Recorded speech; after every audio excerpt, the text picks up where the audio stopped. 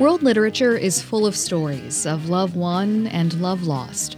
Walls are climbed, battles fought, and parents circumvented in order to unite with one's heart's desire. Some lovers even venture into hell itself. If the New York Times Modern Love series is any indication, finding love in the 21st century poses its own obstacles, even if there are no three-headed hellhounds. The science of love and relationships is the focus of this episode of Stats and Stories. Stats and Stories is a partnership between Miami University's Departments of Statistics and Media, Journalism, and Film, as well as the American Statistical Association. I'm Rosemary Pennington. Joining me in the studio are regular panelists John Baylor, Chair of Miami Statistics Department, and Richard Campbell, Chair of Media, Journalism, and Film. Today's guest is author and relationship expert Tashiro. Tashiro received his Ph.D. in psychology from the University of Minnesota and is the author of The Science of Happily Ever After and, more recently, Awkward, The Science of Why We're Socially Awkward and Why That's Awesome. He's also worked as a professor at the University of Maryland and the University of Colorado. Thanks so much for being here today, Ty. Hey, thanks for having me. I'm going to start with a real softball question. How did the science of relationships become your academic love? It was on accident, like most things in my life, I guess. I was at the University of Minnesota to study trauma, actually, in the psychology department. And while I enjoyed that research and thought it was important, studying trauma is pretty heavy, as you could imagine. Mm-hmm. And I took a course my first semester with Ellen Burscheid. And Professor Burscheid was one of the first people back in the late 1950s to study relationships using the scientific method. And I found her course to be so fascinating, especially for romantic love. This idea that you could take something that was seemingly so unpredictable and chaotic and haphazard and describe common processes and organized theory and, apply data analytic methods that helped you see patterns in how people form attraction, how they partner up, and what the trajectory of love looks like across the course of decades. Oh, I got to follow up that question, Ty. Okay, studying relationships with scientific methods, that's something that I could hear saying that's what a statistician would do to ruin relationships. Yeah. I'm sorry. Go ahead. That is a good question. There was pushback, quite a bit of pushback, in fact, in the 1960s and 1970s. Professor Burscheid and some of her colleagues were called before congressional committees to defend their NIH grants. Wow. On the topic. There were other attacks from religious groups and other groups out there that said romantic love is a mystery that is better left unstudied. So people had a very strong reaction to people applying the scientific method to romantic love. Can you give an example of one of the first times this was used, the scientific method was used to study romantic love? Yeah, they did. They did some really elaborate studies back before institutional review boards, and so they found some pretty interesting things in these studies. One of them that was, I think, done ethically and done well was one at the University of Minnesota Student Union, and before students came into a dance to start the school year, they administered extensive personality tests and IQ batteries and a whole host of other things that sound unromantic. And so they had all this data on every single person that was going to attend the dance. And then they waited to see who ended up dancing with whom and who, when they left upon exit interview, planned to ask that person out on a date. And that was really one of the early studies, correlational studies, descriptive studies, looking into this idea of assortative mating. So do we tend to choose partners who are similar to us in demographic variables, attitudes, or personality?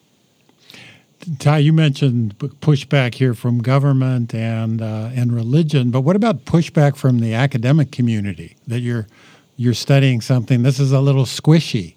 Yeah. She must have, in your own research, and maybe early research, could you talk a little bit about the academy acceptance of applying science to emotional life, really? Yeah, it was certainly looked upon with skepticism by other people in the academic community. In the late 1950s, of course, behaviorism still had a strong hold, which was amenable to a lot of basic science techniques in the experimental method. And so I think a lot of the early descriptive work and correlational studies done on relationships were seen as probably a waste of time and resources. I think the thing that got me convinced that this was a worthwhile thing to study was when Professor Burchide said that she doesn't study romantic love just to study romantic love. She was interested in romantic love because it was like a magnifying glass to look at basic psychological processes. And, if you think about the strongest emotions you've had in your lifetime, a lot of those occurred within the context of your romantic relationships, or the most obsessive thoughts that you've had in your lifetime. Yes. A lot of those occurred within the context of romantic relationships. And I found that to be true, that it's a great magnifying glass to look at more basic psychological processes. This is reminding me of dealing with 18 and 19-year-old students who are really, really smart and just totally messed up by their romantic relationships and all of the challenges that they face.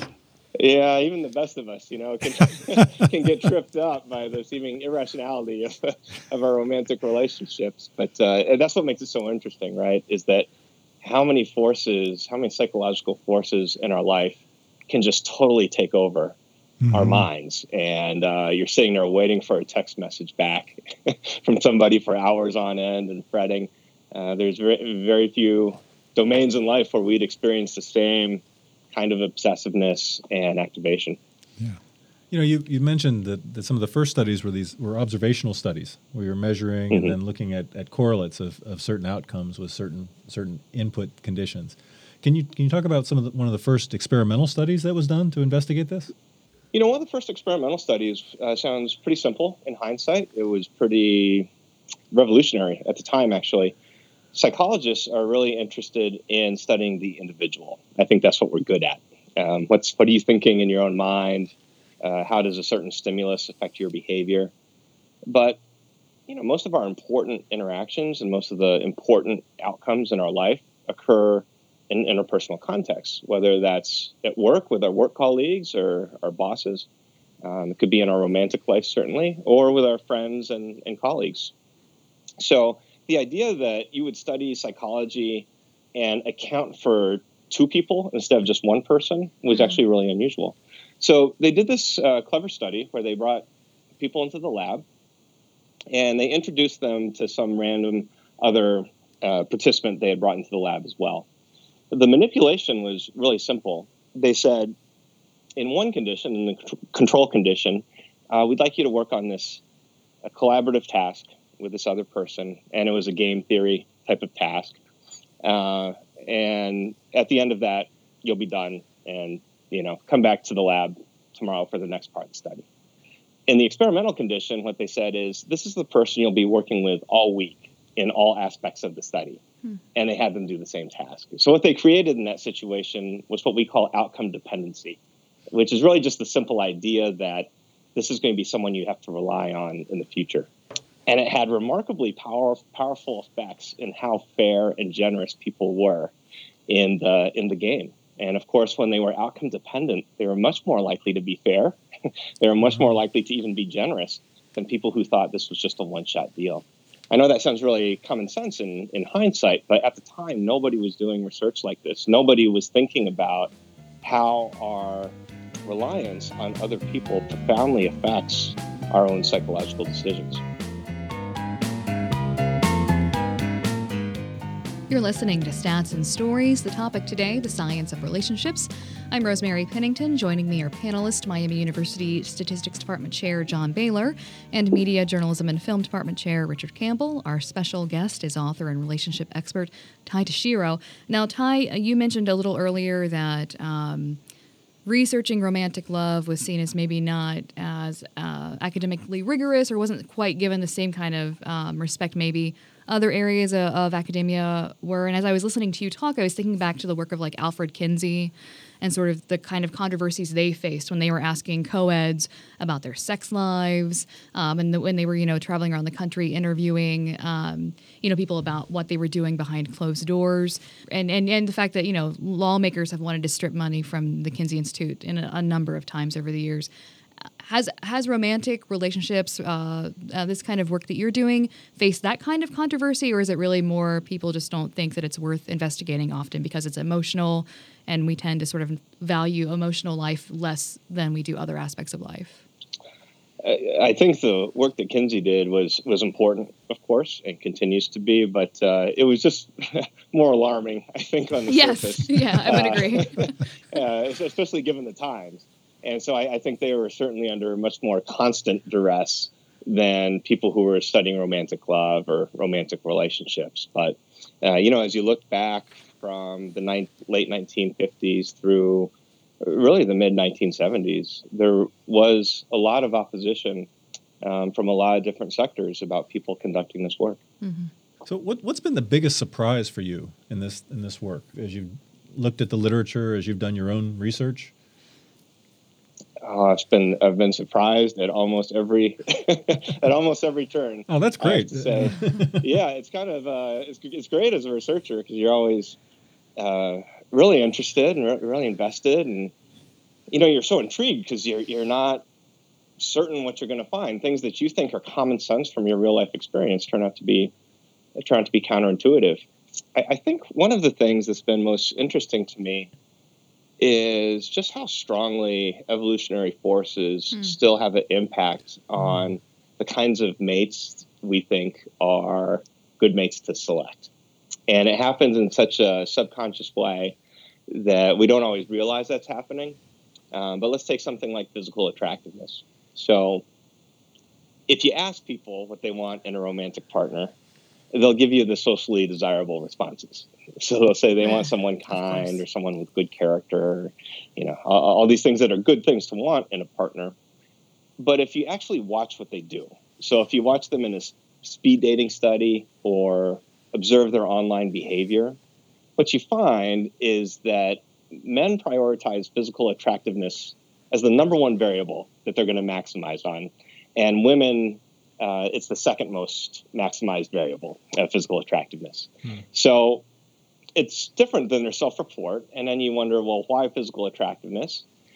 And the thinking about that is that physical attractiveness was a visible indicator of underlying genetic health.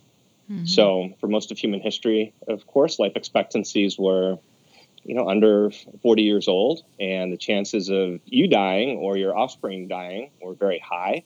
And so you wanted to get somebody with the best genes possible so that your offspring had the best chances of passing along your genes to subsequent generations. And so here you see this thing where we don't always think about the root cause of it, but boy, it's sure a powerful factor in shaping how we select partners and what we prize as the most valued traits. Mm-hmm. As the woman in this interview, I would like to know what the number one thing that women were choosing. Yeah, so evolutionary psychologists would say it's resources, which takes the form of socioeconomic status. Yeah. Very interesting. Yeah. Ty, you do something that not a lot of academics do. You write for public audiences. So, I've read some of your stuff in Popular Science and Time. Talk about why you started doing that, what that was like. It's very different writing for a public audience than it is for other academics. Talk about that change. And by the way, you're a very good writer. So. Oh, well, thank you. I appreciate that. It's has not always been the case. Talk about that transition. Yeah, sure. I was at the University of Colorado, and I was just could not get out of my head that there was all this great relationship science, some of it well replicated and robust, that I thought that information could be helpful to people if you just gave folks the information. That alone could be something that could help them improve their relationships. I don't like to tell people a lot of times what to do with their lives. I think most of us don't like to be told what to do. Mm-hmm. But I do like the idea of giving people information in a way that's really user-friendly and appealing and practical. And I guess that's what led to the jump, was just this pull and this feeling that was something that I needed to do. I also like to tell stories, I guess. Ever since I was a kid, I just enjoy hearing stories. I like to tell stories. And, of course, romantic stories are full of all kinds of different plot tensions along the way, and sometimes highs and lows. Mm-hmm. And I thought this would be a fun book to write, just to tell some romantic stories that people could relate to, have those stories set up common problems that people encounter in their search for happily ever after, and then give them some really great data that not only just cites, what makes me nervous is when popular press writers just cite one study, and as a researcher, there's actually hundreds on that same topic.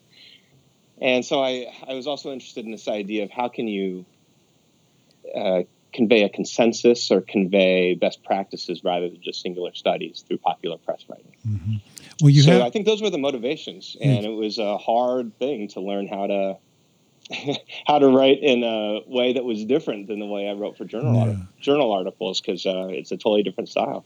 What you say though about story, I mean, this is what good journalists who write complicated stories about data often will start with the story in order to get into the audience, to hook them. Mm-hmm. That's the way most of us understand and our experience. It's the easiest way. So how do you make decisions when you write about how much data you're going to bring in, how you're going to talk about it, where you're going to place it when you're writing for a public audience? I think the data is primary. Mm-hmm. So I usually have it that, hey, there's a idea I need to convey at some point in this book, probably as a chapter. And then what I'll do is I'll go back to the catalog of ridiculous events in my life. And I'll say, I like that because it's disarming, right? Especially if it's self-deprecating. Yes. Because now you got people with their defenses down a little bit. And it's not that I want to persuade anybody without them thinking about it. In fact, quite the opposite. Mm-hmm. But I do want for people to relax a little bit and maybe have a little bit of a chuckle. Mm-hmm. And then, have it set up this problem that they're like, yes, I have totally faced that problem of not being able to ask somebody out that I've pined for months, Yes. And then to give them some data about, hey, here's some things you can do that would be helpful. And think about your own situation, of course, but now think about applying that. So I think about it as if I can tell a story that opens us up, maybe, let's say, the first quarter of the chapter. I think that's pretty good. And then let's get in some data. I like to revisit the story somewhere in the middle of the chapter, what we would call a second plot point. Yes. And then go back to the data. And then I usually end the chapter with a story being funny or sappy. Mm-hmm. One of the two. And I find that ties things up nicely. Oh, that's great. One thing you just mentioned was the idea of that there's lots of, you mentioned, well-replicated research out there. And certainly, the American Statistical Association has published p-value statements in recent years, and there's been a real concern about reproducibility in science. So I think that's something that clearly has a broad appeal. So you're saying that there's this work has been reproduced with different populations and by different researchers, huh? That's right. So there's some really great cross-cultural studies. Some of them including over 80 countries, and you find these effects replicate across place and culture.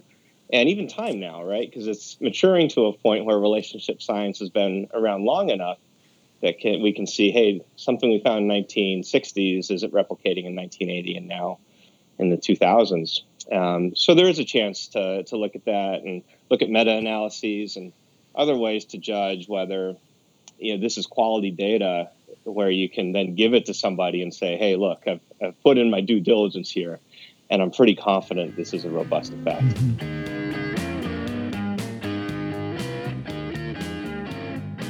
You're listening to Stats and Stories, and our discussion today focuses on the science of love. Our guest is relationship expert and author Tashiro.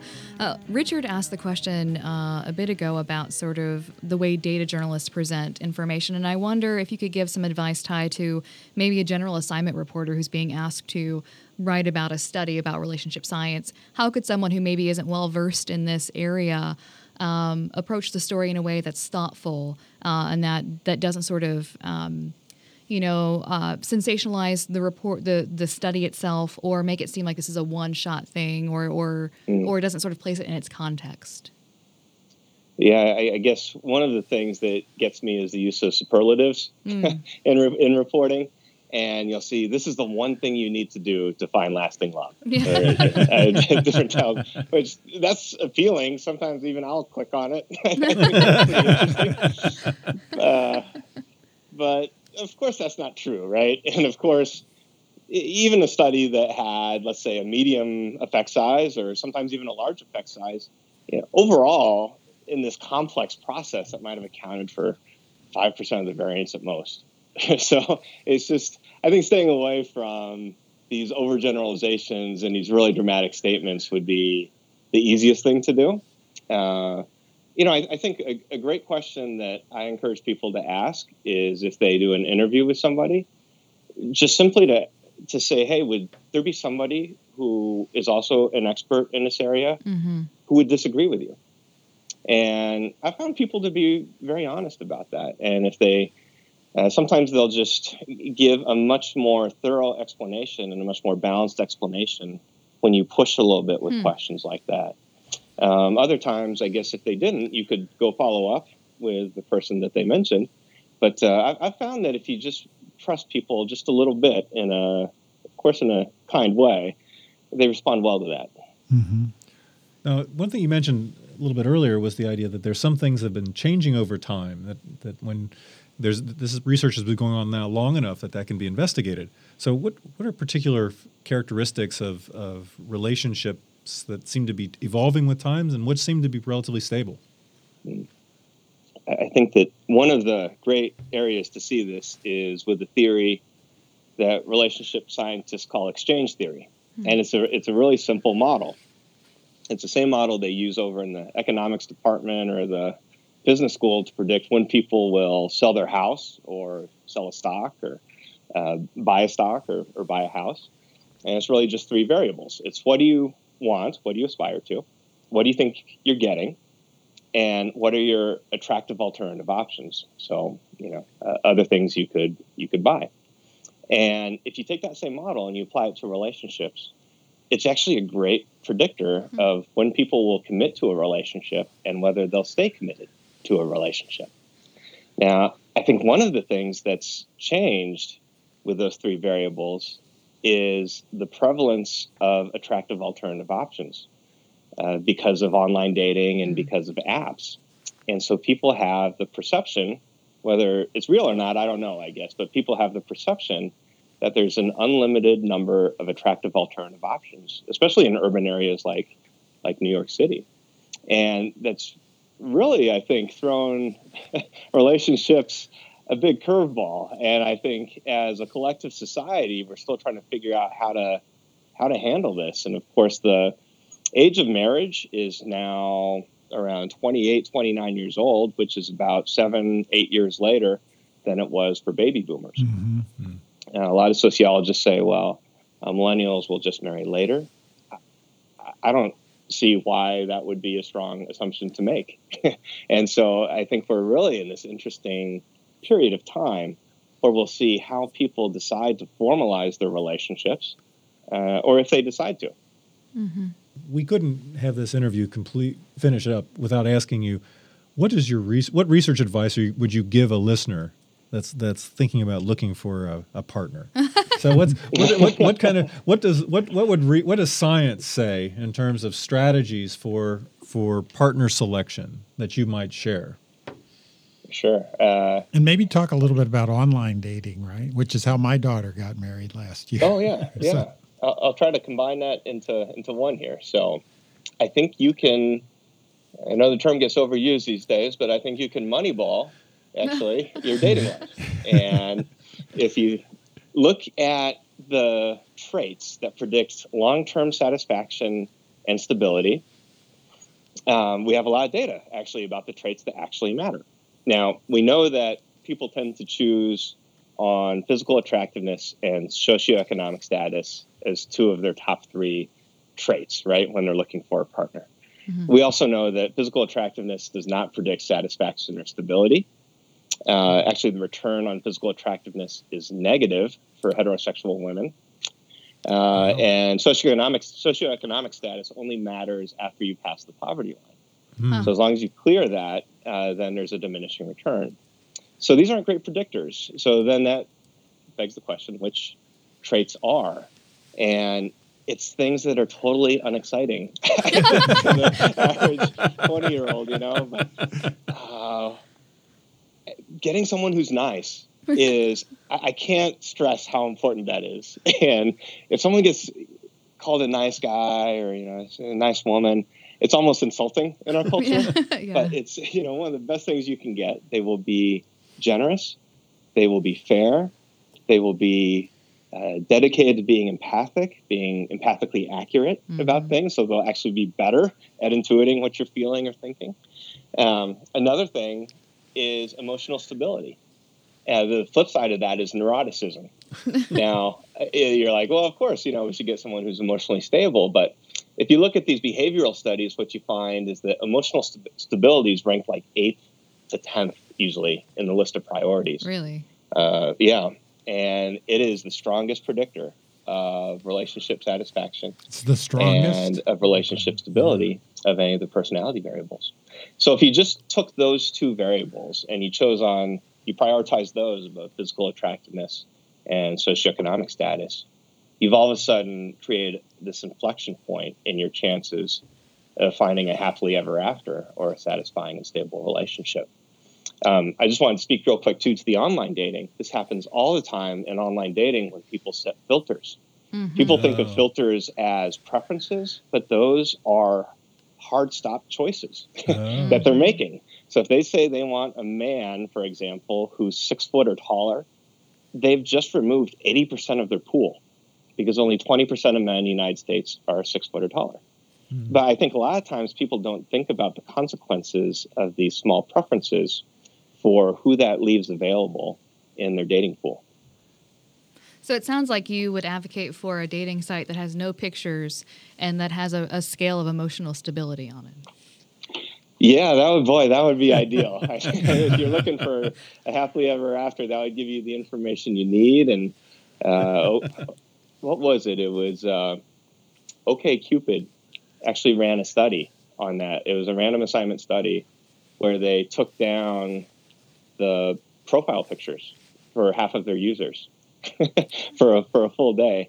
And what they found was when the pictures were down, people had more conversations back and forth. Wow. They were more likely to actually go on a date with the people they were talking to, and they were more likely to go on a second date with the people that they talked to while the photos were down. So if you remove some of these more superficial variables, the suggestion is that you might be able to achieve some really meaningful differences. That's good stuff that we're learning here. Yeah, that's really cool. So people are going to be listening to this episode now, taking notes. That's right. We were all taking notes frantically while you were talking. Well, I say too, for people who have already chosen their partners, one of the nice things I think about thinking about how you prioritize the traits that you want in a partner, even if it's post hoc, is sometimes you realize just how lucky you are, because that's something that happens in long-term relationships as we start to take for granted all of these wonderful subtleties about our romantic partners, because we habituate as humans. Mm-hmm. So it's nice to remember, like, oh yeah, my partner is super nice, and really kind and generous, and I seem to have forgotten that a little bit.